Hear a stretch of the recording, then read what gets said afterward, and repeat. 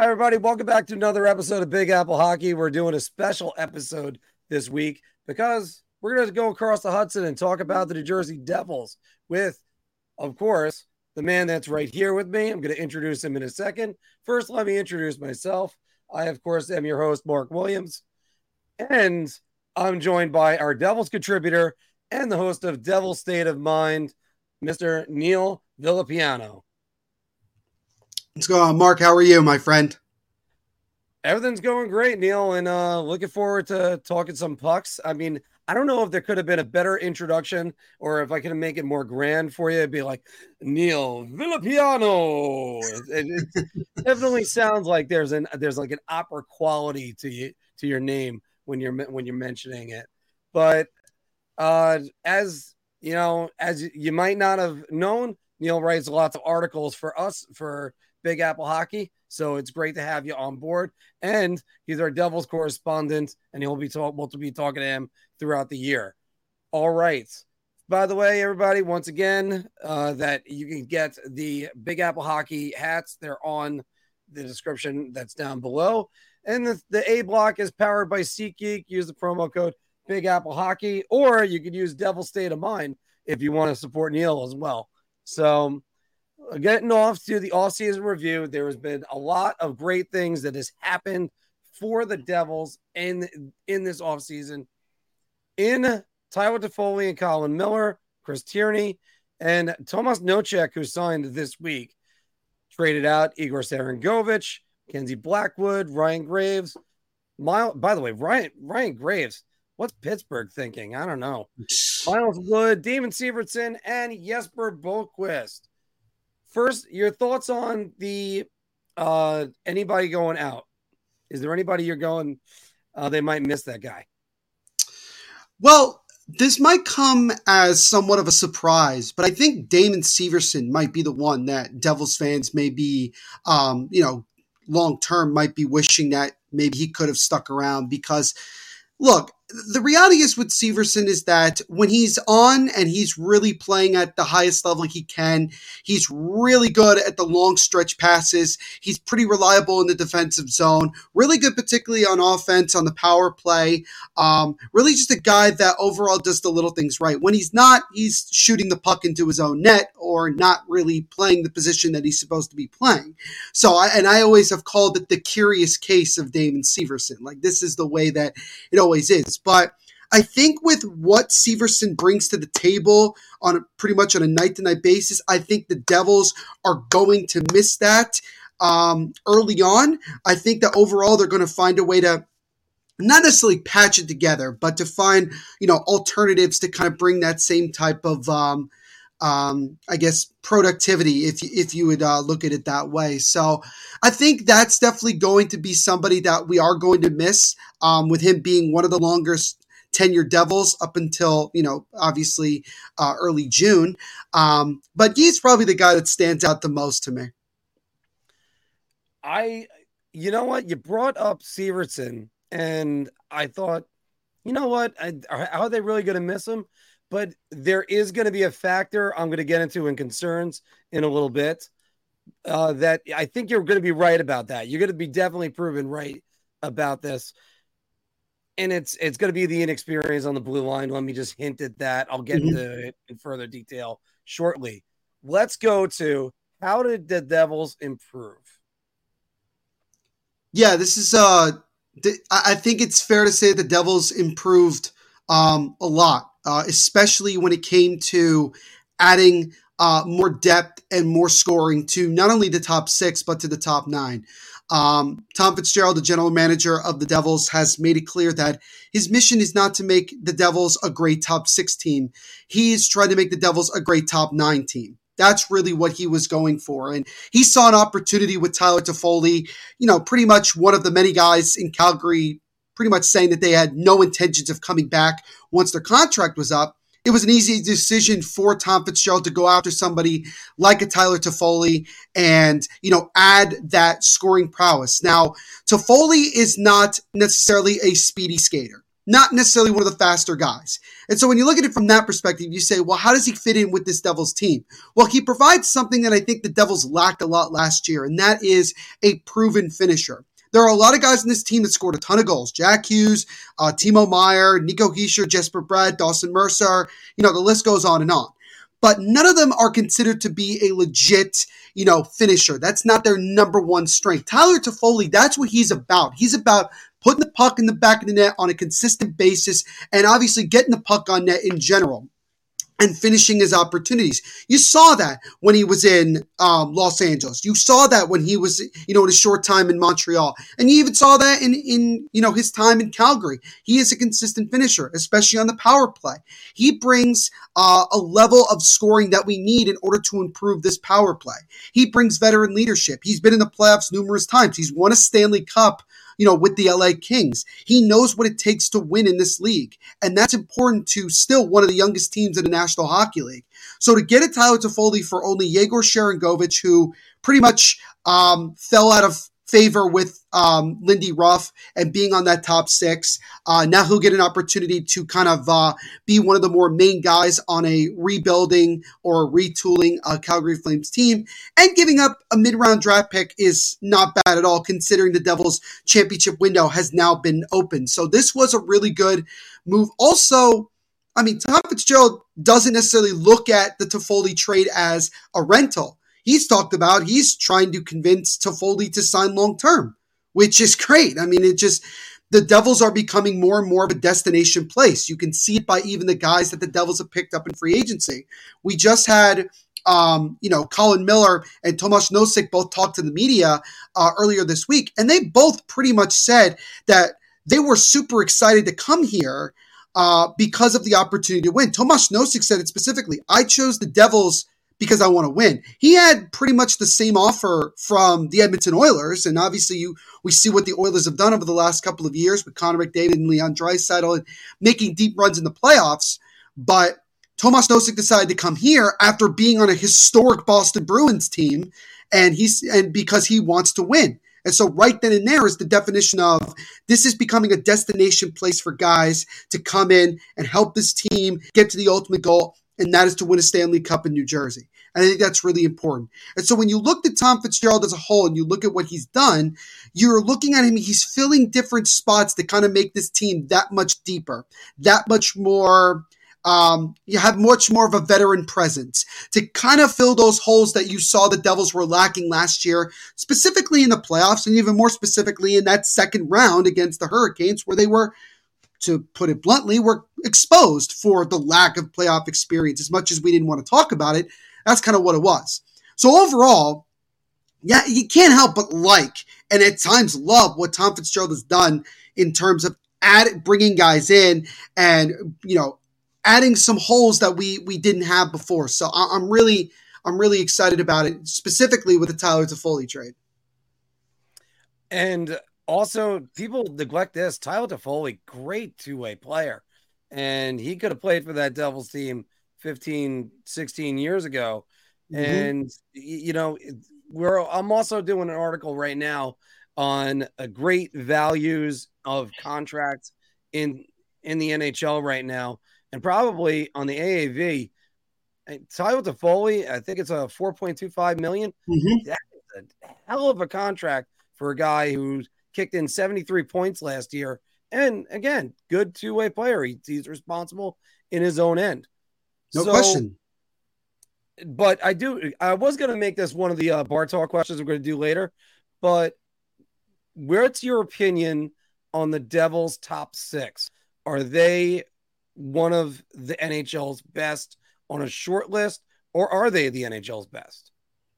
I think they're one of the NHL's best. Let's face it. You have a team like, as much as everybody likes to make fun of them, you have a team like the Toronto Maple Leafs who has a tremendous top six with what they have right now and the ability that all of those guys can do. You look at Carolina and you see the talent that's there. You can understand it. Some people even want to put the Rangers there as one of those teams with a very good top six. And I think the Devils, rightfully so, deserve to be in that conversation as a top five and even top three best top six in the NHL with the ability that all of those guys can do.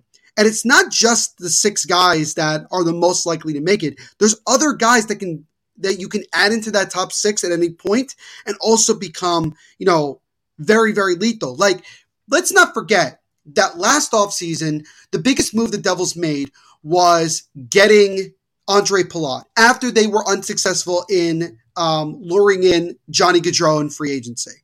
Their backup plan was Andre Palat. And Palat came in, and a lot of us expected him to be in a similar role that he was in Tampa. Top 6 left winger with a ton of Stanley Cup experience. And obviously, he dealt with, an injury that kept him out for several months. That ended up being a benefactor to guys like Dawson Mercer, who have now pretty much solidified themselves as a top 6 guy. But that just makes the top 9 even better, because now you're adding an Andre Palat to a third line when you already have talent on the left side and also the right side. Like, that is really, really impressive to see. But going back to what you were saying about the top 6, I don't think there's any doubt in my mind, and I'm pretty sure that there's no doubt in a lot of people's minds that the Devils have one of the best top 6s in the entire National Hockey League. And you can see it by just the way people are ranking them in terms of power rankings and even predictions throughout the entire offseason, because a lot of people recognize talent. And on paper, this is an offense that, when it's clicking, could be one of, if not the most dangerous offense in the entire NHL. You look at that firepower up front that they could sport. First off, Jack Hughes, 99 points. And then you have Nico Hischier, who had, I had his stats, 80 points. And and then the full season of Timo Meier, and we all know what he can bring. Jesper Bratt, I have a sneaky suspicion Jesper Bratt's going to get 73 points, given that that's what he's got in the last 2 years. So it's on the nose. That's a little bit weird on that one. But so and then, of course, Dougie Hamilton plays a full season. He's going to be effective from the back end. But what concerns do you have looking at the team and thinking, this worries me? I would say 2 things. The first one is the more obvious one, and that is goaltending. There's no secret that goaltending became an issue in the second round against Carolina. Both Akira Schmid, for all the great things that he did against the New York Rangers in the first round, definitely struggled in the second round against Carolina, except really in Game 5, which unfortunately they ended up losing, and ultimately that ended the series and the season for the team. But he was very good in that game. He did a lot to keep the Devils in a position to even have a chance to maybe win that game and force a Game 6. Vitek Vanacek, from the get-go in the playoffs, for whatever reason, struggled. And it concerned me to see how stunned and crestfallen he was, in particular after losing Game 4 the way that they did at home. His head was down the whole time. He really, really just looked absolutely dejected. And I've argued to say that I think Vitek in particular ran out of gas. This was the first time in his still very young career. Remember, to everybody, that this was just the 4th season of his career, or 3rd season of his career in the NHL. He hasn't been in the league that long. And this is the biggest workload he's had. He became just the 2nd goaltender in the entire history of this Devils franchise to win 30 or more games in a season. I mean, this is not something that, is meant to be, scoffed at. Like, he had a really great season, and we don't get as far as we did without Vitek. But when push came to shove in the postseason, he did not show up. And that has been the Achilles heel for this Devils team. People look at the year before when the Devils, underlying numbers were one of the better in the NHL. Everybody looked at it and said, well, if the Devils get half-decent goaltending, league average goaltending, they make the playoffs. They're a playoff team. And that's what they got in spades last season. They got more than league average. They got above average goaltending from Vitek, and also even when Akira Schmid played during the regular season. Mackenzie Blackwood, unfortunately, his time was up. he just wasn't going to get back to a level that we wanted him to get back to. And so the Devils found an opportunity to move on from him and obviously get something for him. And the Devils did that. So going into this offseason, as you can see by the rumors that will not die, the Devils are constantly rumored for any of the big name goaltenders that are either rumored to be available or, have the, very high chance of being moved. And the guys I'm talking about are obviously guys like Connor Hellebuck and even John Gibson. Whether or not the Devils are still thinking about making a move like that, we don't know. We haven't heard from Tom Fitzgerald in weeks. We haven't heard him since the NHL draft. Even well after the first day of free agency, we heard nothing from him. We've heard from the guys that he has acquired or signed, but we haven't heard from him. So I don't know if that means he just doesn't want to talk to the media or if he's working on other things and wants to wait till we get closer to training camp. I don't know exactly where he's going with that. Remember, we're still in late July. A lot of time before we get to training camp in, September. So, we'll see. But goaltending is something that does concern me. I've said before that I don't have an issue going into this season with Vitek Vanacek and Akira Schmid. But if one or both of them starts to struggle, then obviously it's going to be something that, again, is going to be the team's Achilles heel. So that's probably the biggest thing I'm concerned with. And the other thing I'm concerned with is this. How much confidence does Tom Fitzgerald have in having young, inexperienced defensemen replace the guys that we lost? Damon Severson and Ryan Graves accumulated something along the lines of like 700 plus man games. That's a lot that the Devils lost this offseason. And they're going to certainly have Luke Hughes in the fold after what he did in the, at the end of the regular season and even in the playoffs when he got in, but he still hasn't played a full season in the NHL. So he still has a lot to learn. Simone Nemeth, the Devils' 2022 first-round pick, second overall, he hasn't played a game in the NHL yet in terms of the regular season. This is another kid that very well could earn a spot on this team. And so that's why you saw them go after a guy like Colin Miller. That's why they signed a guy like Brendan Smith to a 2-year deal. They wanted to have still some veteran presence while also trying to implement some young guys. And I think that that's still going to be a concern to see, does the Devils' defense get better? Does it stay the same? Or does it get a little bit worse because of what we ended up losing in free agency and in trades this offseason? So those are probably the two concerns I have when it comes to this team. But the way that Tom Fitzgerald and Lindy Ruff and everybody at the top has gone about these situations, at one point or another, they've been able to prove us wrong. And so it gives me confidence that they're going to prove me wrong in the most positive way I can think of. But it is something to be cause for concern if you're a Devils fan going into this season. Yeah, because I know a lot of people have joked. By the way, we got some good questions coming on in the comments. Keep them coming, guys. We're going to make sure we try to have them all for Neil. But one of the comments people have made is New Jersey in danger of becoming Toronto 2.0? And they'll point to the defense. They'll point to the point going on the top six. Now, I think it helps to have these blue chip prospects that are coming. Like, say his name, say Simone's name for me. It's Simone Nemeth. Nemeth. Okay, good. Because I need to make sure I get that down because I see Nemec and I just don't want to mispronounce it. But Luke Hughes, no way to mispronounce that one. Let's say if those two are on the defense this year, I always have this saying of you can have one rookie defenseman on the team and compete for a cup. Can't have two. Especially, Ranger fans were talking about this years ago when it's like, oh, Braden Schneider's up. Oh, bring up Zach Jones. All right. Well, that's not going to work because you need that experience. And that's why, like, say, for instance, a Justin Braun or somebody like that is there. That's where the importance of having Brendan Smith is there. Brendan Smith, serviceable defenseman. He was, I've seen him play. Good defenseman. He'll stand up for his teammates. He'll play whatever you want. At one point, back when he was at the Rangers, he played right wing on the fourth line.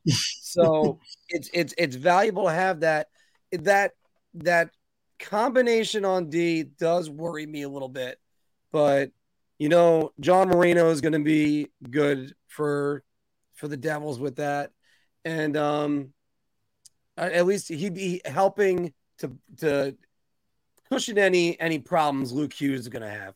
And Luke Right. Hughes in those two games, his first goal was a game-winning goal on the Right. final day of the season. So you got to like you're seeing out of them. But if you could pinpoint one guy, Neil, who would you say is the key player for next season? It's a really good question because I don't think there is really a wrong answer because the Devils have so many guys that can be, key points and key focal points or the guy that stands out the most. But the guy for me that I think is going to have the biggest impact this season might surprise some, but I think it's going to be Dawson Mercer. Dawson Mercer, this is the last year of his entry level deal.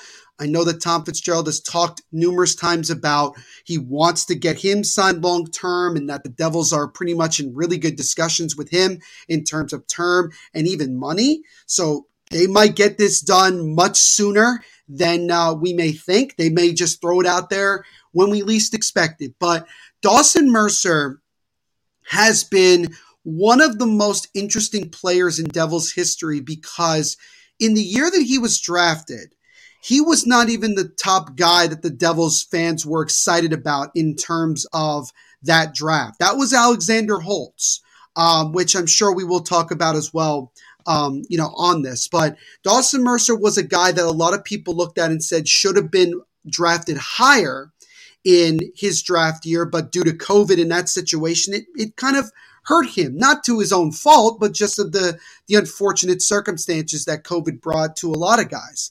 But ever since he made the team a couple of years ago, he has not missed a single game. He has played in all 82 games 2 years ago, played in all 82 games last season, and played in every single playoff game. He has been Mr. Dependable. He has been there. And not only that, he has been able to elevate his offensive game a ton. At one point, he had a multi-point game streak. He was getting a point per game. I think it went up to 10 or 11 games, if I remember correctly. He was on fire. There's a reason we call him Dogson Mercer. He's got that dog in him. He is not afraid to go up against any player and, have that ability to light it up. He's got the speed, he's got the stick handling ability, and he has a very, very lethal wrist shot. Something that is really going to be a factor when it comes to the power play once it gets better with adding a guy like Toffoli, adding Travis Green, on the assistant coach front for Andrew Brunette. And I think Dawson Mercer is going to take his game to an even bigger level this season. And I think he's going to ultimately be one of the main guys that is really going to help carry this Devils team, not just in the regular season, but very deep into playoff and Stanley Cup contention. So Dawson Mercer would be my guy that I would tell Devils fans and also fans around the league to keep your eye on number 91 because this kid is very, very special and the best is still yet to come from this kid. That is a scary proposition for teams around the Metropolitan Division to hear that Dawson Mercer has another level. I have sung the praises of Dawson Mercer plenty on this podcast, as well as Jesper Bratt, who I'll ask a question about Jesper Bratt in 1 second. But it's one of those things. I watch Dawson Mercer and I just go, God, that's what every Ranger fan, for instance, wants Alexei Lafreniere to be. Right. And he ain't there yet.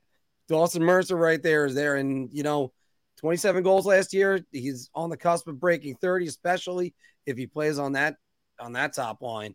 Yikes. With Meyer and Hughes maybe. But by the way, Jesper Bratt, was he like unfairly labeled in the playoffs? Like not a playoff player?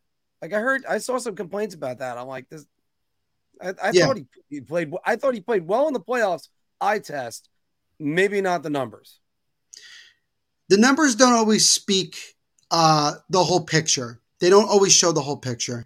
I think Jesper Bratt, in many degrees, had really bad puck luck in the playoffs. I think there was just so many times where he just had bad luck in terms of finishing. There were multiple opportunities for him where I think, especially in the regular season, or if everything was clicking for him, he would score. But during the playoffs, for whatever reason, he didn't perform at the level that we wanted him to. But I wrote this in an article that I shared on Big Apple Hockey. If you guys haven't checked it out, I would highly recommend you check it out.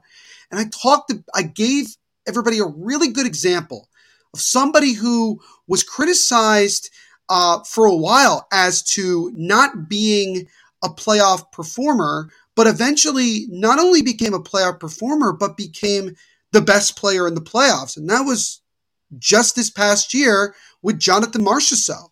When you look up until this year, Jonathan Marchessault didn't necessarily come up big time in the playoffs. Fast forward to these playoffs, and he stepped it up big time with all of the big names that are on this team. He's one of the last guys remaining from the original Golden Misfits of 2017, 2018. And, he was a guy that was rumored in many degrees to be traded as well, with all the crazy moves that the Golden Knights have made over the last couple of years. And he got the trust from the front office that he could deliver in the playoffs. And that's exactly what he did. But it took him several years in the playoffs to figure it out. I'm not saying it's going to take Jesper Bratt several years to figure it out in the playoffs. I'm just saying that it's too early to just label him as a playoff choker or an underperformer when he's only played in the playoffs once in his still very young career. And if we're going to be hard on him, we have to be hard on Timo Meier as well. Because Timo Meier had just as much, if not more, bad puck luck than Jesper Bratt. Now, Timo eventually found his game in the last 2 or 3 games of the playoffs in the second round against Carolina. He got himself a couple of goals, but there were many games where he didn't produce a whole lot. And there's other guys that you can point at and say, where were they in the playoff? Remember, the top point getter on the Devils in the first round against the Rangers was Eric Haula, who was playing on the third line. Like, that's not necessarily the best thing you want to hear. Obviously, it means that this team, the Devils' top guys, have still yet to perform at the level that they're supposed to, and they're going into the second round. But it also is like, it's not great when your third line guy is the guy that ends up leading your team in points in a playoff series. So my point is that it's way too early to label Jesper Bratt, or matter of fact, a lot of these guys on this Devils team, as playoff underperformers, because they have only made the playoffs once. And this is just the beginning of what this team, of this timeline that the Devils have in terms of competing for a Stanley Cup. So I would say you got to wait a couple more years to really kind of get a definitive answer to that. I just think it's way too early for that. Now, one thing I'm happy about that you brought up was the workload that Vitek Vanecek had, because I always say goalies have to be conditioned for that long run. And as a Devil fan, you saw a guy that you had to pry him out of the net with a crowbar in Martin Brodeur, and Right. that's spread around the league. Then now we're in the era of tandems. Everything's a tandem. And so as we're going to be going into depth also on the goaltending situation in a little bit, but so you have the tandems now, but do you think that affects the conditioning when you want to say, I'm going with one goaltender for the playoff run? Or do you think that everybody thinks they can follow the Colorado model and just have 2 goalies that go in? You have your number one. If your number 2 goes in, so be it. I mean, Vegas used 3 goalies in their run to the Stanley Cup. Yeah. Yeah, I think we have to look at it this way and say that it's one of those things where you could tell that the game is changing. It's no longer about having a superstar number 1 goaltender and a mediocre backup goaltender, and your superstar goaltender is playing 50, 60, 70 games a season. That's just not what it is anymore. Do I think it affects goaltending? Yes and no. I think it affects them in the sense that it's like load management in the NBA, where guys are not playing every game. And if they're not playing every game and constantly keeping their body moving around, then they're more likely to sustain an injury, even if it's not even through something that's not that severe, like just tripping or falling or whatever. But you can see that in the NBA, more injuries are happening because of this load management situation. Mhm. With Vitek Vanacek and Akira Schmid and all the Devils goaltenders, especially in this situation, the Devils are just trying to play the game the way that it is now. They are trying to have a situation where they can have several very reliable guys that they can say, it doesn't matter who's in net, we have confidence in both of them. Do I think that Vitek needs to play more than he did last year to have success and get better? Yes, I do. Not a ton more, but I do think that he needs to establish himself more as that 1A guy. If that's what, the situation is. I don't know what's going to happen with Akira Schmid. We don't know if he's going to actually even start the season in the NHL. There have been rumors specifically from Frank Saravalli that the Devils prefer that Schmid starts the season in Utica. So if that's the case, you're looking at Vitek Vanacek to pretty much be the number one goaltender, and is going to carry more of the load. And he has to do that in order to better his game, better his, mentality, and, just be overall better. I think that's really what it is. So I think it does affect goaltenders if you're doing a 1A, 1B system. But if you look at the last couple of years in terms of Stanley Cup winners, you don't necessarily need a championship goaltender to win it all. And that's one thing that has been brought up in terms of should the Devils go after a guy like Connor Hellebuck or John Gibson. While they are, great goaltenders in their own right, do we necessarily need them? I mean, maybe we don't. Who knows? But I think that the Devils are handling it as well as anybody would. And the Devils just have to get more game film on the guys that they have to really make a better determination as to, is this really the tandem you want to go with long term? So, we'll see. And yeah, we're going to get more into that. I personally, I'm always that guy. I want to know I have my stud goaltender in there. I don't want to be flipping back and forth all the time. But hey, it also worked for the Islanders a couple years ago too. They were able to do that. All right, let's go. Let's do the GM grade first for the offseason. Neil, I'll start with you so I can let you have a little bit more time. But I got to give him an A minus. I think this has been nearly as perfect of an offseason as you could get for Tom Fitzgerald. I mean, who'd have thought? I mean, this guy's been pretty good as a GM, and he was brought in to be the coach, not the GM originally. Yeah. But it's a good offseason. Here's a couple of my concerns. Cap space is finite, and he's starting to run out of cap space. And Dawson Mercer's contract is coming up, and I'm not letting that kid go.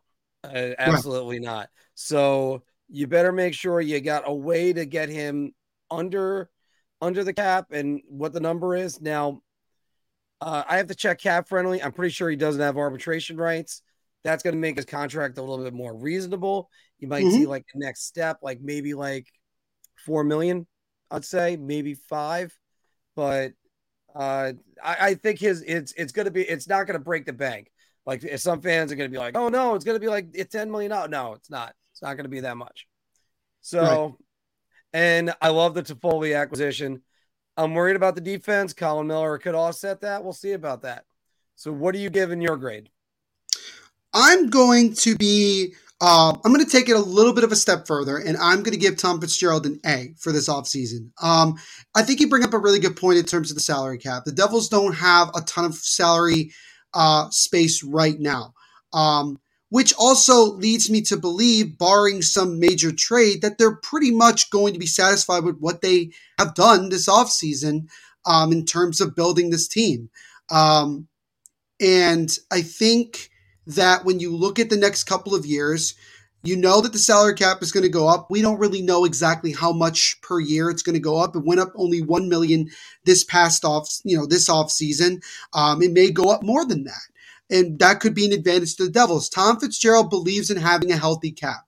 That's what he's about. And that's why he's been very shrewd in his negotiations with these top guys. He got very lucky. We got to call it like it is. He got very lucky to sign Jack Hughes to the contract that he did before he had the breakout season last year. Because now, and according to The Athletic, they firmly agree, it is one of the top 2 best contracts in the entire NHL, considering what Jack Hughes is as a player. He signed Nico Hischier to a very reasonable contract in his own right. He got Dougie Hamilton on a pretty big deal, but you have to, as you know, Mark, sometimes you got to overpay to get the guy that you want in free agency. And that's what the Devils had to do in terms of acquiring Dougie Hamilton. But they got guys like Andre Palat, who I know people look and say $5 million per year seems like a little bit of an overpay. Again, kind of have to kind of do that in free agency, but I think over time that contract's not going to be an issue. Getting Timo Meier and Jesper Bratt under what they were expected to get on the open market is a major plus. And it's just good because now Tom Fitzgerald has his whole core set for the next 5, 6, 7 years. And so it's easier for him to kind of move pieces around and figure out what he needs to do. The biggest thing you look ahead is not only Dawson Mercer, but in 2 years' time, Luke Hughes' entry-level deal will come up. Same thing with Simone Nemeth. If you feel confident that these are the guys you want to keep long-term, you got to make sure you have salary. And also Alexander Holtz as well, if you feel that he is a part of this team long-term. And this is another reason why people have said that the Devils may not go after a big-time goaltender because they quite frankly can't afford it. If we're going off of Connor Hellebuyck's potential demand of getting Vasilevsky money at $9.5 million per year, the Devils are not going to keep everybody that they want. It just isn't going to happen, just being very honest. If you were to get a guy like that and he signed a very, very team-friendly deal, cool. But, again, you have to, when you're a GM, you're not just thinking about this year. You're thinking 3, 4, 5, 6 years down the road in terms of salary cap. That's why a lot of these teams have hire people specifically for the salary cap to tell them this type of situation and so they can make the best deal that they can make and it can be beneficial to them. So it is, you do worry about it a little bit, but I think that Tom Fitzgerald has a plan and he's going to continue with that plan. And I have full trust in him. And then when you look at what the Devils have done this offseason, adding a guy like Toffoli, bringing in guys like Colin Miller and Tomas Nosek, and even bringing in Eric Kallgren, who is probably going to play most of the year goaltender most of the year down in Utica. Even has NHL experience, could be the backup to Vitek Vanacek if the Devils want to go that route. All of this is just the Devils adding to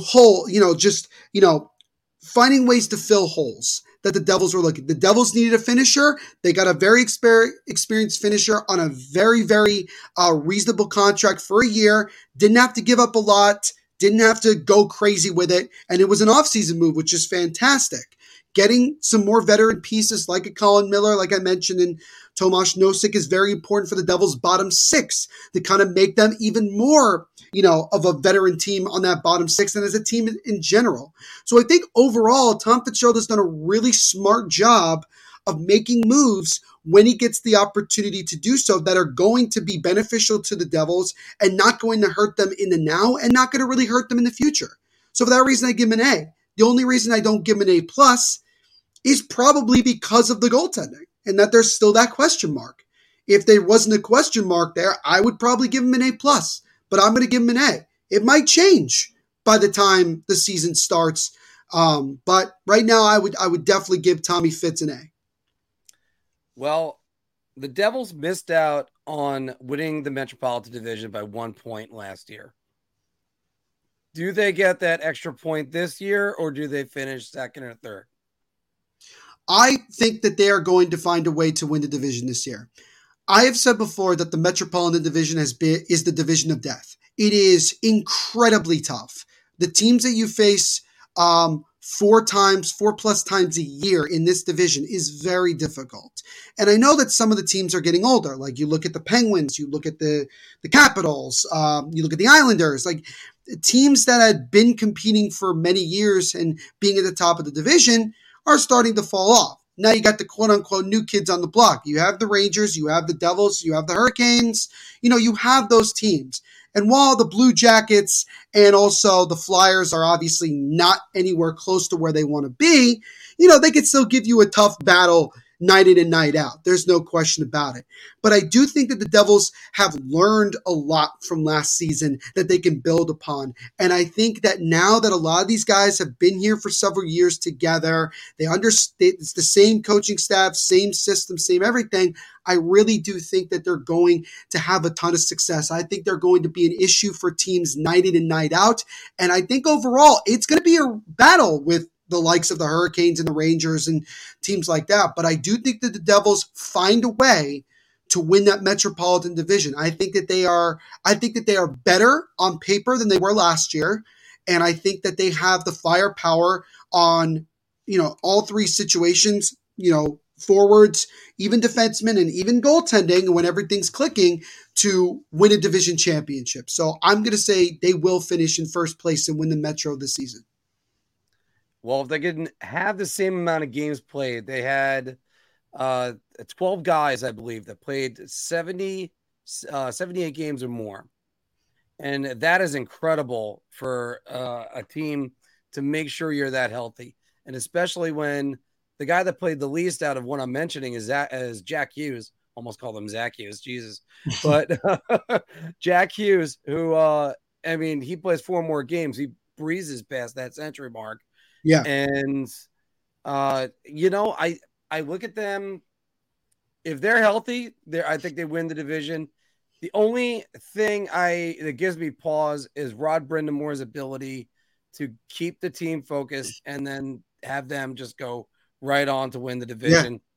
Yeah. And in that case, the Rangers are looking at maybe third place out of that, or maybe a little bit less. I don't know. Is Tony D'Angelo going to disrupt that locker room down in Carolina? That can happen. But like you said, though, the Metro is so incredibly tough. And every year Columbus gets a little bit better. Mm-hmm. And look out for them maybe this year. I don't think they're cracking the playoffs. I think that last spot might be the Islanders. I think this is Pittsburgh's last gasp, but that's a different story. And Washington, I think they're in the rearview mirror as well. And the Flyers, call me in 3 years. So right. I think you're looking at the Devils probably winning the Metropolitan Division. All right. So we had a poll question just now. 47% are saying that the Devils had the best offseason so far. So we're just going to close that poll.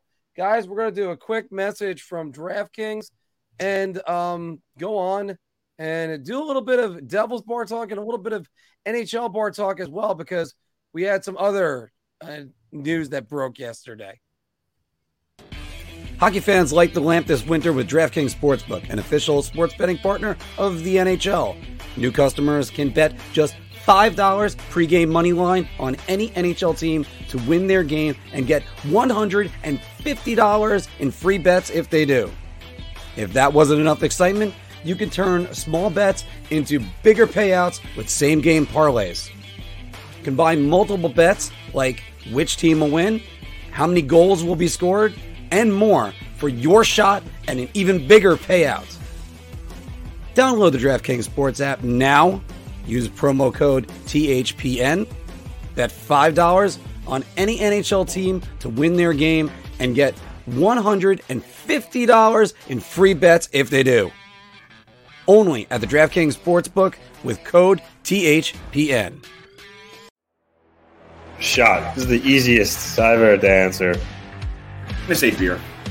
I can't even begin to describe. I'm actually going to go crazy. I'm going to buy everybody around on this one. And welcome in my guest once again, Neil Villapiano from Devil's State of Mind, because he's going to do some Big Apple hockey bar talk with me right now. As there's no Phil, there's no Anthony this week, but that's all right. I got you, Neil. That's all we need. We're gauging our NHL topics, our confidence on NHL topics based on our choice of drink. I usually do this by memory, and I'm trying to read it right now. Why I'm even doing that, and of course, it's always brought to you by Drizzly. Why go to the liquor store? Have them bring it to you, whether it's liquor, beer, whatever you need for your party. Just have them bring it on down. And obviously, buy it around, shot, or a beer for your choices. So we're going to start first, going all the way back over here to Jack Hughes. Jack Hughes, 43 goals, 56 assists, 99 points, a plus 10 rating. Jack Hughes will be a Hart finalist next year. Wow. I think, honestly, I want to take it a step further and say I would buy a round for the whole bar with that one, because I think the Jack Hughes every year is reaching a higher level of his performance. And even though he was not a finalist this year for the Hart, and understandably so, when you look at the guys that had the years that they did, McDavid, Tkachuk, Draisaitl, all these guys, Jack Hughes is starting to get to that same type of echelon of player. And I think that he has still so much to prove in this league. And I think that he's ready to take an even bigger leap towards, megastar, superstar to megastar in the NHL. And so I definitely would buy the whole bar a drink on that one, because I firmly believe he's going to end up being a finalist for the Hart this season. I'm going to buy around on this one too, because now, first, our running joke on the show is that there's only 2 nominations for the Hart Trophy because the automatic one goes to McDavid. Right. Now, and you want to talk about the praise that he got from Wayne Gretzky last year. He's a guy that could give McDavid a run for his money. And now you have Connor Bedard coming in the league, by the way. That's a different story. But this actual Jack Hughes, he kicked the injury bug. And I think that's another thing. I used the term rearview mirror in the first segment. That's another one there. That's in his rearview mirror. So I don't think he's going to slow down at all. Let's book him for 100 points already. Speaking about needing one more point, right? We spoke about before. Yeah, Jack Hughes ends up getting an extra point. I think he's a finalist next year. I think everybody's going to be so impressed by him. That'll be the real hello, Jack Hughes. Right. Which we had a little bit of a stir last month, as you know, because we ranked the best American players. Anthony had him at number 1, and Phil had him at number 4, I think. 4, and Matthew Tkachuk was over him. But, I mean, that's splitting hairs by that point. So it's all good. All right. Now, we're going to talk about the guy that won the Selke, but the guy that's the runner-up is who we're talking about right now. Right. Because Nico Hischier, 31 goals, 49 assists, 80 points, a plus 33 rating. Boom. Nico Hischier was the runner-up last year for the Selke, and he will win it this year. I've never been more confident in this answer than I am now, especially with hearing the news that we got yesterday. I'm going to buy the whole round. I'm going to buy a round for everybody in the bar, because I think that this has now become an opportunity for Nico Hischier to be the next Patrice Bergeron. A lot of people have evaluated him over the years and said he has a lot of the same skill sets that Patrice Bergeron has. And I've said before that he basically is the Devils' version of Bergeron. And you saw how the NHL looked at it by him being a finalist and, obviously ending up, being in second place. They gave him a lot of credit for the year that he had.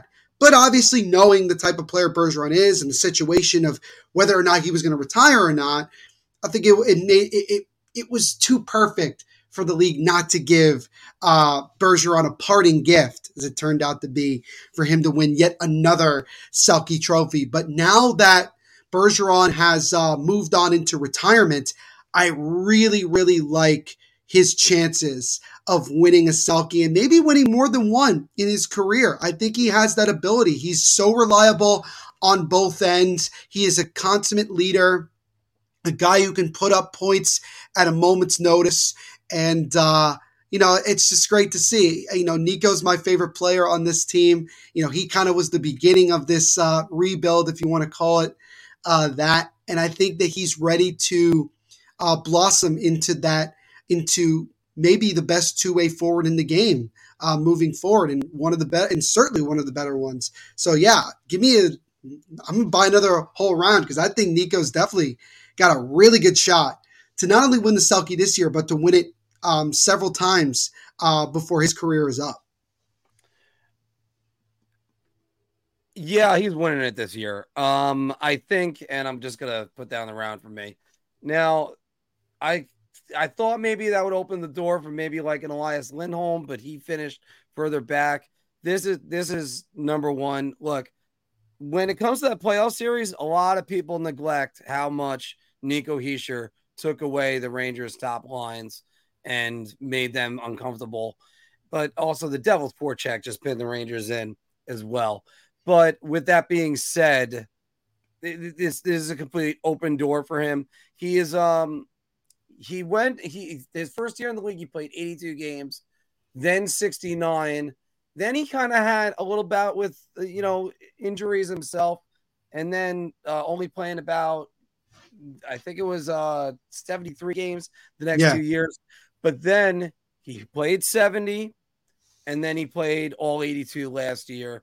Mm-hmm. If your best ability is availability and he's in there, pencil him in. He's going to win the Selkie. I firmly believe that one. All right. Looking at the numbers from Vitek Vanacek, 33 wins, 11 losses, 4 OT losses, shootout losses, however you want to say it. A 911 save percentage. By the way, speaking about the Jesper Bratt number before, did you know every year until last one, 908 save percentage for Vitek Vanacek? That was a little bit. I did know that. Weird. I was starting to do the playoff preview. He was actually at 908. Had a couple good games to close. 245 save percentage. Now we talked about this a little bit, but now we're gonna have to do this for this topic. Devils have the goaltending to win a Stanley Cup.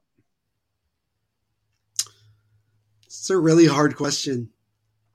I'm going to say I'm going to buy a shot. I'm going to go that route for that one because while I do still have belief in Vitek and even Schmid that, with more opportunities and more experience moving forward, that they can become the tandem that gets us to where we want to go and to ultimately win a cup. You still, have your reservations based off of what you saw last year. And you look at what Vitek has done in the majority of his playoff career in the couple years in Washington. And then obviously here in New Jersey this past season. And you're not fully 100% confident. I think there's a reason why people look at the Devils and say they're a great team, but there's still that lingering, is goaltending, good enough? And obviously you look at what the Golden Knights did, even with what the Avalanche did, and you say, well, they didn't get elite goaltending from those guys, but they were good enough. And they can, do it. And Vitek, I'm sure he's going to come into the season incredibly motivated to prove to himself and to prove to everybody that he can be that guy. And I'm looking forward to seeing what he can do. But for now, I would say a shot. That's the way I would go, just to be fair. Right now, I'm going to go shot as well because I still think Akira Schmid needs a little bit more development. And the next thing would be, is Vanacek up for the challenge? We're going to find those things out right now. Can they win? I think they can win with this lineup. I think they're going to go the Colorado route where, they're just going to hit you with as many goals as they possibly can. And they're going to still be pretty good defensively. Like, let's say if you go with Colorado, obviously the metaphor, the analogy, whichever one you want to say, Hughes would then be McKinnon. Bratt could be Rantanen, who's a hell of a player. That's another Right. guy I look at and go. But you got Kadri is being cast by the Nico Heischer. And if Dougie Hamilton could be Cale Makar, then there you go. And Sigenthaler could be Devin Taves. So I might as Yeah. well just keep casting. But if that's the case, Colorado was the first team, I believe, that had 2 goalies with 6 wins apiece in the playoffs ever to win a Stanley Cup. Mm-hmm. It's a tall order. Maybe it could get done. We'll see about that one. I'm not confident in it, but hell, the Devils surprised me last year. And Lindy Ruff makes adjustments. He's a good coach on making adjustments a lot. So better than, I don't want to say better than many coaches in the league, but he's been known for doing that. And I was starting to doubt Lindy Ruff before. By the way, give a quick outline. Your latest article for us was don't give up on Alexander Holtz. Why? It's a really good question. Alexander Holtz is somebody that has been a topic of discussion with the Devils fans over this summer because you look at where he was drafted, number 7 overall in 2020. And a lot of people looked at him as maybe some people argued that he was one of the top 2 players in that draft with his elite shooting and, finishing ability, which is something that the Devils have been lacking. And there was a lot of hype around him. And he struggled early on to get into the lineup. And it wasn't until last season where he finally made the team out of training camp. He scored the first goal of the season, his first NHL goal. And you're thinking right there, okay, we're in Fat City. This is going to be great. He's going to finally break out and be the player that we all want him to be. And he just struggled, whether it's because he's not as, he doesn't have the speed that fits in with Lindy Ruff's style, whether he's still struggling to play in the NHL, just the NHL game, because when you look at what he's done in the American Hockey League, he's had a ton of success. It's not necessarily that he can't play in North America or on North American ice. I think for him, it's a lot of just overthinking it. I think for him, he needs to just get back to what he does best, and that is to shoot the puck as much as possible. If you look at the goals that he has scored, not just in the NHL, but in his career in the AHL, and even when he was playing in Sweden, his big thing is shooting the puck. He shoots it at will. I even remember the first time he got called up. It was a game against the LA Kings 2 years ago, and every single time he was slamming his stick on the ice, demanding for the puck. This is a kid who just got called up to the league and he's shooting it from everywhere. And I think that's what the Devils need to do with him. Let him just be the player that he is and go from there. Now, it has been reported early this offseason, that the Devils basically said to Holtz, this is a make it or break it year. That he has to make the team. He has to make a contribution. And I'm fairly confident that he will because of the situation that he's going to be put into. He's not going to be brought up to try to be a top 6 scoring winger hero, although I will certainly take it if that's the case. But if you're going to put him on a third line with a guy like Eric Hull and Andre Palat, 2 very responsible veterans in their own right, one of them being one of the better face-off winning percentage guys in the league, I think they could really help Holtz take that next step. And he's going to get favorable matchups because he's playing on a third line. Nobody's going to be looking at Alexander Holtz and like, that's the guy we have to stop, because you got a multitude of other guys that we talked about earlier in this show that can really do some damage.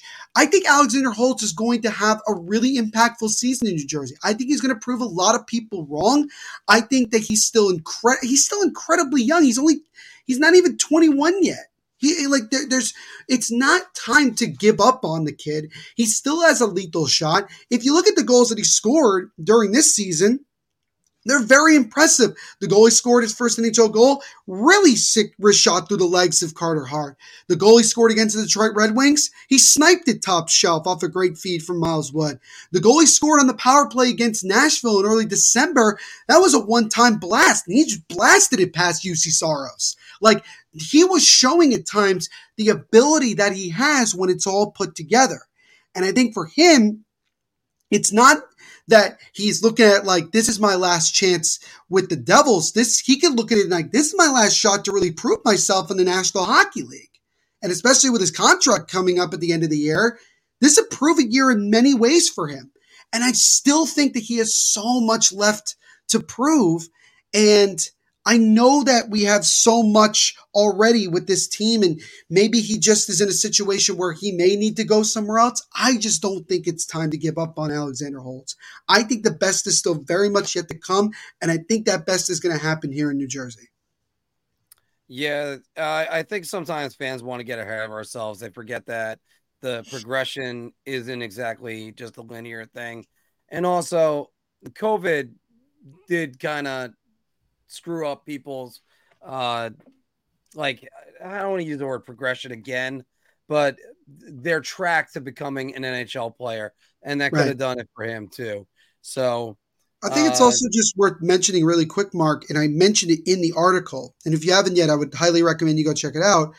Jack Hughes is a really good example of some guys just take longer to become the player that they can be because of different circumstances. Jack Hughes had a measly 18, 20 points in his rookie year. And obviously the season was cut short due to COVID, but it wasn't like he was on a tear and everything was going well. And then the following year, he started to get better, got more points. Next year, got even more. And then he broke out this season. I'm not saying that that's going to be the same trajectory for Alexander Holtz, although certainly Devils fans will take it. I'm just saying that there are plenty of guys out there that take longer than you would like to blossom into great players. Nathan MacKinnon's another great example of this. People thought Nathan MacKinnon was a bust after 2 or 3 years when he wasn't necessarily moving the way that they wanted him to. Here's a good example for Rangers fans. I understand the frustration around Alexis Lafreniere, considering where he was drafted and the ability that everybody talked about with him. But I said it when he got drafted that he wasn't going to come in and be the savior of that franchise. He didn't need to be. He doesn't need to be. He had a lot of success on that kid line 2 years ago. And when he gets the opportunity where he's fitting with the right guys chemistry wise, he can make contributions. There are guys who are first round picks that don't necessarily become top players, but become guys that can fit into your lineup really well. Michael McLeod was drafted higher than Matt Barzal and Mikko Rantanen. Those guys were drafted after Michael McLeod. And also, and Michael McLeod, former first round pick, now he's an essential part of the Devils' fourth line and penalty kill and winning faceoffs. But, nobody's going to talk about the fact that he was a first round pick. Could Alexander Holtz be a guy that just gives us 15, 20 goals a year on the third line and contributes in that way and isn't a superstar? Yeah. And every Devils fan will take that. Nobody's going to sit there and then say he was a bust, because then he's making contributions to our team and ultimately winning a cup. But my point is that it's too early to just write off Holtz and say, well, he's a bust. He's not going to, I think we have to give him this year. We have to give him training camp. We have to give him the opportunity to prove himself. If he still is not proving himself, even as the season progresses, then you can think about moving him. Then you can think about saying, you know what, maybe it's just not going to happen here in New Jersey. And that happens. Not everybody's going to work out on your team. That's just how it goes sometimes. So, the whole point is just, again, let's see what he can do this year when he gets a full legitimate opportunity. And I got to throw this name out for you, for late bloomers, for Ranger fans especially, Mika Zibanejad. And there are plenty of people in Ottawa that couldn't wait to get rid of him. And then now look at him, number one center on the New York Rangers. All right, our last little bar talk topic, and then we'll do some Q&A, and then we'll get you out of here because I know you got a busy night tonight. But Patrice Bergeron retired after 18 seasons, 2011 Cup winner, 6-time Selke Trophy winner. Patrice Bergeron is a top 5 all-time Bruin. Whew. Top 5 in an original 6 franchise. I would say no. I think he's top 10. I don't think he's top 5. And the reason I say that is because while he has a lot of tremendous individual accolades, like you mentioned, the 6 Selke trophies, obviously he won a Stanley Cup in 2011 with Boston. we also have to look at it this way. And I'm not saying that it's Bergeron's fault, but how many years over the last decade have the Bruins had high expectations and didn't even get close? Didn't win another championship. Patrice Bergeron is 1-2 in his career in the Stanley Cup Finals. They lost out to a Blackhawks team that, quite frankly, in my opinion, was better. I was part of their dynasty. And then 2019, they had no excuse. They lost Game 7 at home when everybody felt that the Bruins were going to get it done, and they didn't. They lost to an inferior team. And then you look at this year as the prime example. He comes back on a 1-year deal. Krejci comes back from playing, in Europe. They have this unbelievable historic season. They had a 3-1 lead on Florida. Brad Marchand has a breakaway at the end of the third period of Game 5, chance to put it away. And they falter. They falter it all away. And I'm not saying it's Bergeron's fault, but if you're going to look at great Bruins of all time, team success has to play a factor into that. It's going to play a factor in anybody's, when you look at any player for any team, and you look at some of the guys that, have done tremendous things for the Boston Bruins, winning championships, Bobby Orr's, the Phil Espositos, the Raymond Borks, even to an extent, all of these different guys, Cam Neely as another example, they contributed. Now, again, with the, Raymond Bork, it's a little different. Never went to a final or anything with the Bruins.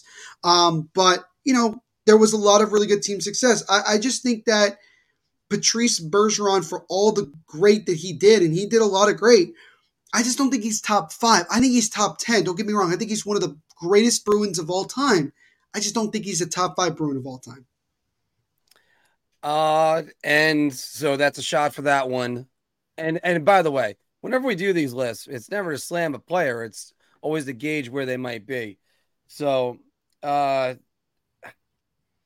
see, because I'm trying to think of it myself. I got Bork. Obviously Phil Esposito as well. You got Frankie Brimzek, who was known as Mr. Zero, who was the first American goalie in the Hall of Fame. You have, Rick Middleton could be in there. Cam Neely, as you mentioned. But you know what? I'm going to go out on a limb, and I'm going to just go. I'm going to cheers and say I'm buying around. I'm going to put him at number 5. I think he makes it to number 5, if not more, if not just a little bit better. I mean, Zdeno Chara is up there too. Of course. And he's got a lot of time. And one thing that's going to help Bergeron is 18 years of being a Bruin. And did you read that essay that he put out yesterday?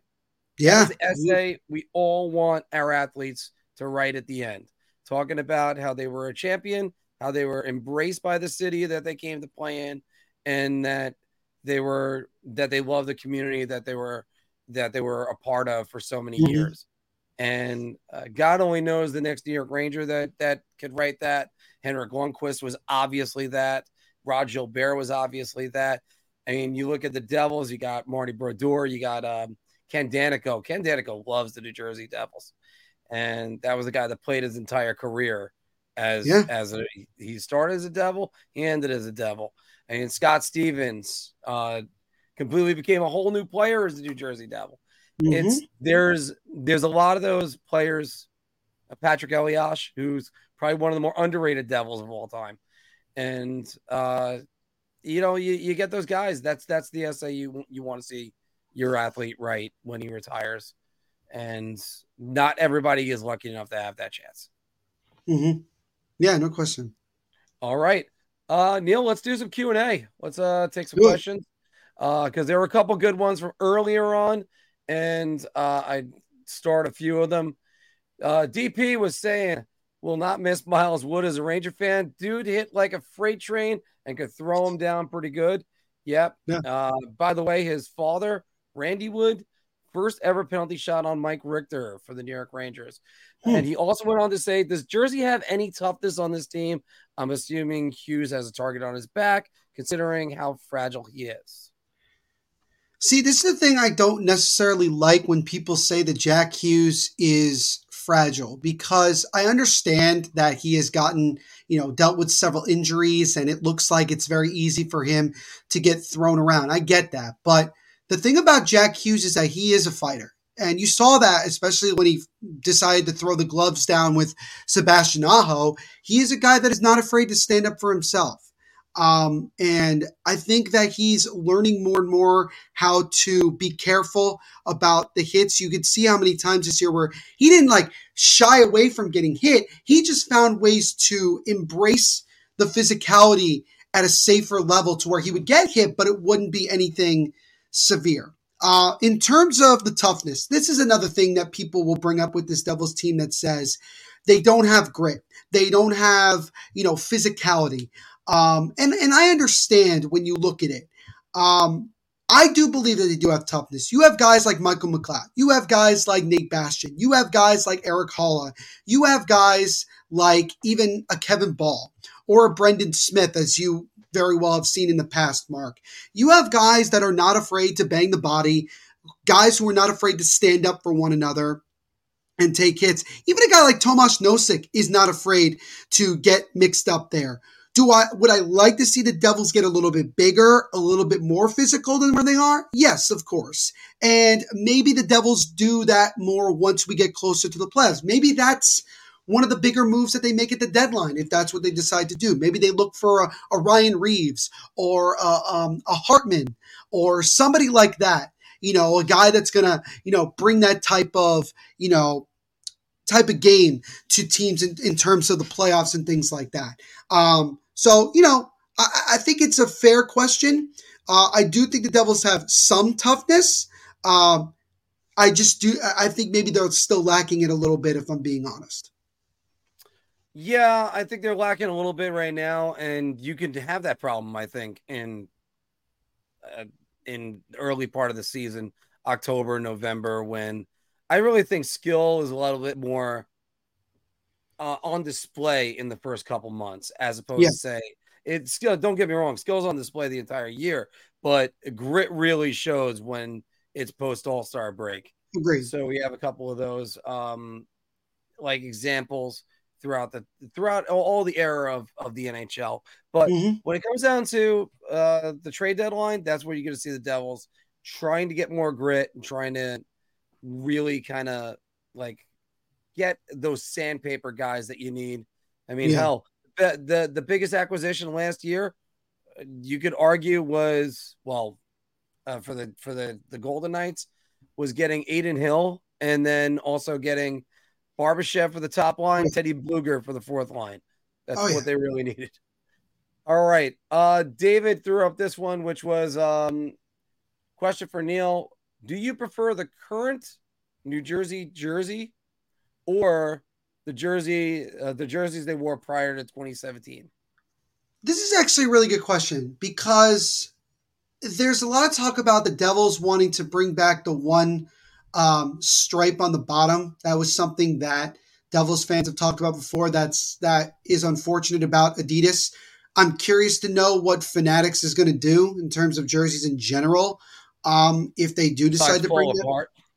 Yeah, besides fall apart, that's very true. Or have the wrong name on the back of the jersey or whatever, whatever they want to have an issue with. But to me personally, I do prefer the ones prior to 17-18.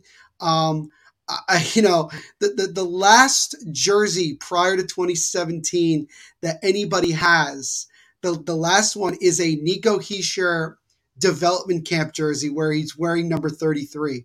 If you have that, like, hold on to that for like the rest of your life, because that is like one of the like funniest things you'll ever see. But it's also one of those situations where, again, you can kind of see the difference. It's not a major difference, but it is a difference that I think just makes the jersey look more appealing to the eye. Like, I feel like you're missing something when you look at that. So that's the way I would look at it. So I would say, to answer this question, the jerseys prior to 2017.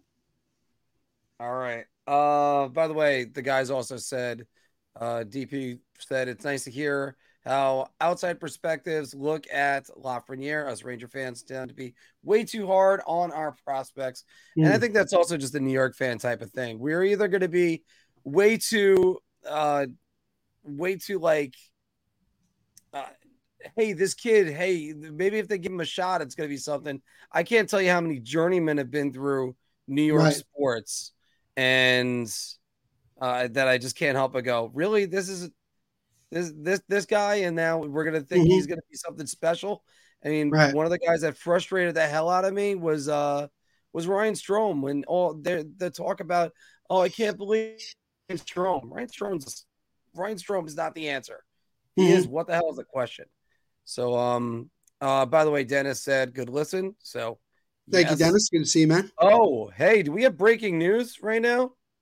Sebastian Aho, 8 years at Yep. 9.75 million.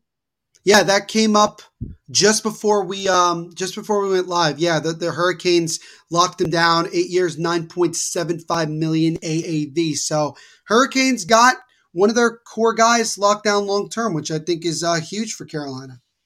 I by the way, I still think that's a guy that's his ceiling has not been reached yet. I agree. And I gotta check where he was in Selkie Trophy voting because I always think he's a great forward. But yeah, the but Aho getting him for 9.75, what a great price tag on that. And this is the contract after the Montreal contract. Right. So I mean, when you talk about guys that, like, we were talking about Dawson Mercer's contract. I was on Hmm. this with Andre Miller. I'm like, yeah, he's not gonna get that much money. He's not gonna get that much money. Got 3.75 million. And I was right. Right. Um, and I don't think Mercer's gonna kill the Devil's salary cap. But it's just you got to worry about if he has a real breakout season like Adam Fox did. That then you jump from that to Right. 8.5 million, and then that's kind of skews things off. But as Dennis is saying right here, Jack's contract is more beautiful with each passing day. I can't help Yep. but agree with that one. And that was an easy one for the Devils. You saw the Hmm. potential in this kid. Just sign him long term. Yeah. Yeah, and then worry about paying him later. You don't have to worry about paying him at all. And don't be So surprised, honestly, Mark. Don't be surprised when you talk about Dawson Mercer. Don't be surprised if the Devils try to find a way to lock him down before he breaks out as well. Because that's kind of how the Devils look at it. They see the underlying numbers, they see it every day, what guys like that are capable of doing. And, they are not afraid to sign these guys before they really break out so that when they do, they're already locked up and you could say, what an absolute steal. And Jack Hughes is a prime example of that. And Dwayne right here is saying the Devils don't want to be like the Canes and have toughness as you're missing link for 5 years and get bullied out of the playoffs for 5 straight years. Yeah, I think I'm not sure if they got bullied out by Florida. I thought Florida was exceptional in that series. Now Hmm. I understand there's other metrics you can go with, but I personally, I just I think I I I don't think they got bullied out last year, but I just thought Florida was more physical, especially in front of the net. And Sergei And Bobrovsky is also, still Carolina wasn't fully healthy. Like, we got to call it like it is. Like, they weren't at full strength. And, like, do I think this series would have been different? Maybe the result wouldn't have been the same. Maybe it goes longer than 4 games getting swept.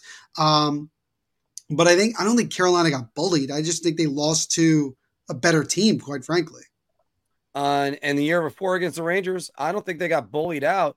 I think they just well, for one thing, I would say they got goalied out, but that's a different Yeah, story. I don't think Game 7 Igor was exceptional, but you ask an Antti Ranta to win a Game 7, and how many times can you go with your second string goalie that season? So of that's course. about it on that.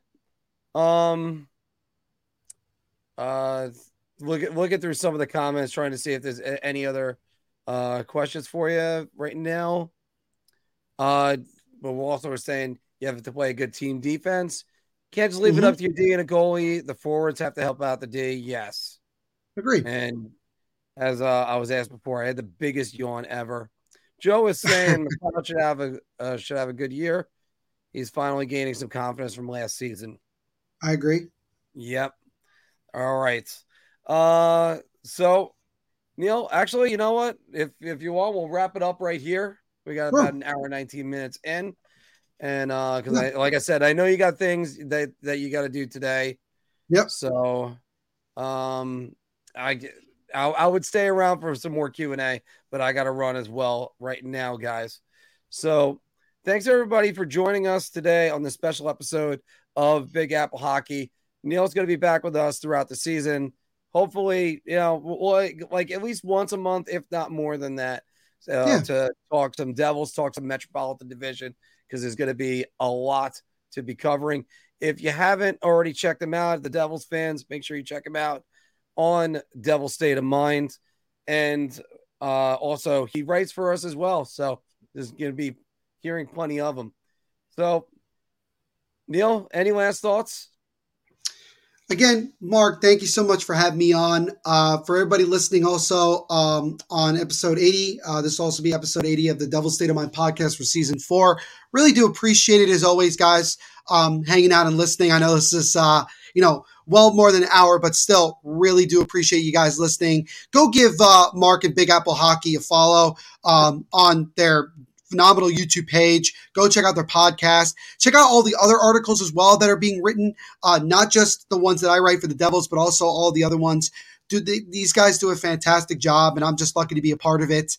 But yeah, thank you so much, and I'm looking forward to doing many more of these once the season gets underway. But again, thank you for having me on, Mark. I really appreciate it. No problem, Neil. Thanks. And it's great having you. Everybody, take care. And we got some more content coming out soon. We're going to talk about the NHL's best bargains. Hope to have that video for you guys during the weekend. Thank you very much, and we'll talk to you later.